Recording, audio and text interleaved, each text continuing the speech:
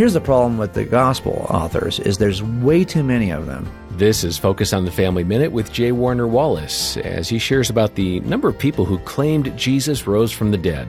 It's not just the 12, right? There's 120 in the upper room in Acts 1. Remember, they picked Matthias to replace Judas, right? He was also an eyewitness who had seen Jesus from the baptism to the resurrection. They picked from a group of 120. But Paul says there were 500 who saw the living, risen Christ on the same day. So how large is it's just if you just told me that, oh yeah, I believe in a conspiracy from last year involving 500 people that all lined up. Yeah, I'm going to be suspicious already. Right. There's too many people. If it takes an entire sector of the federal government 2 decades to hold a conspiracy, I'm sorry, someone's going to break.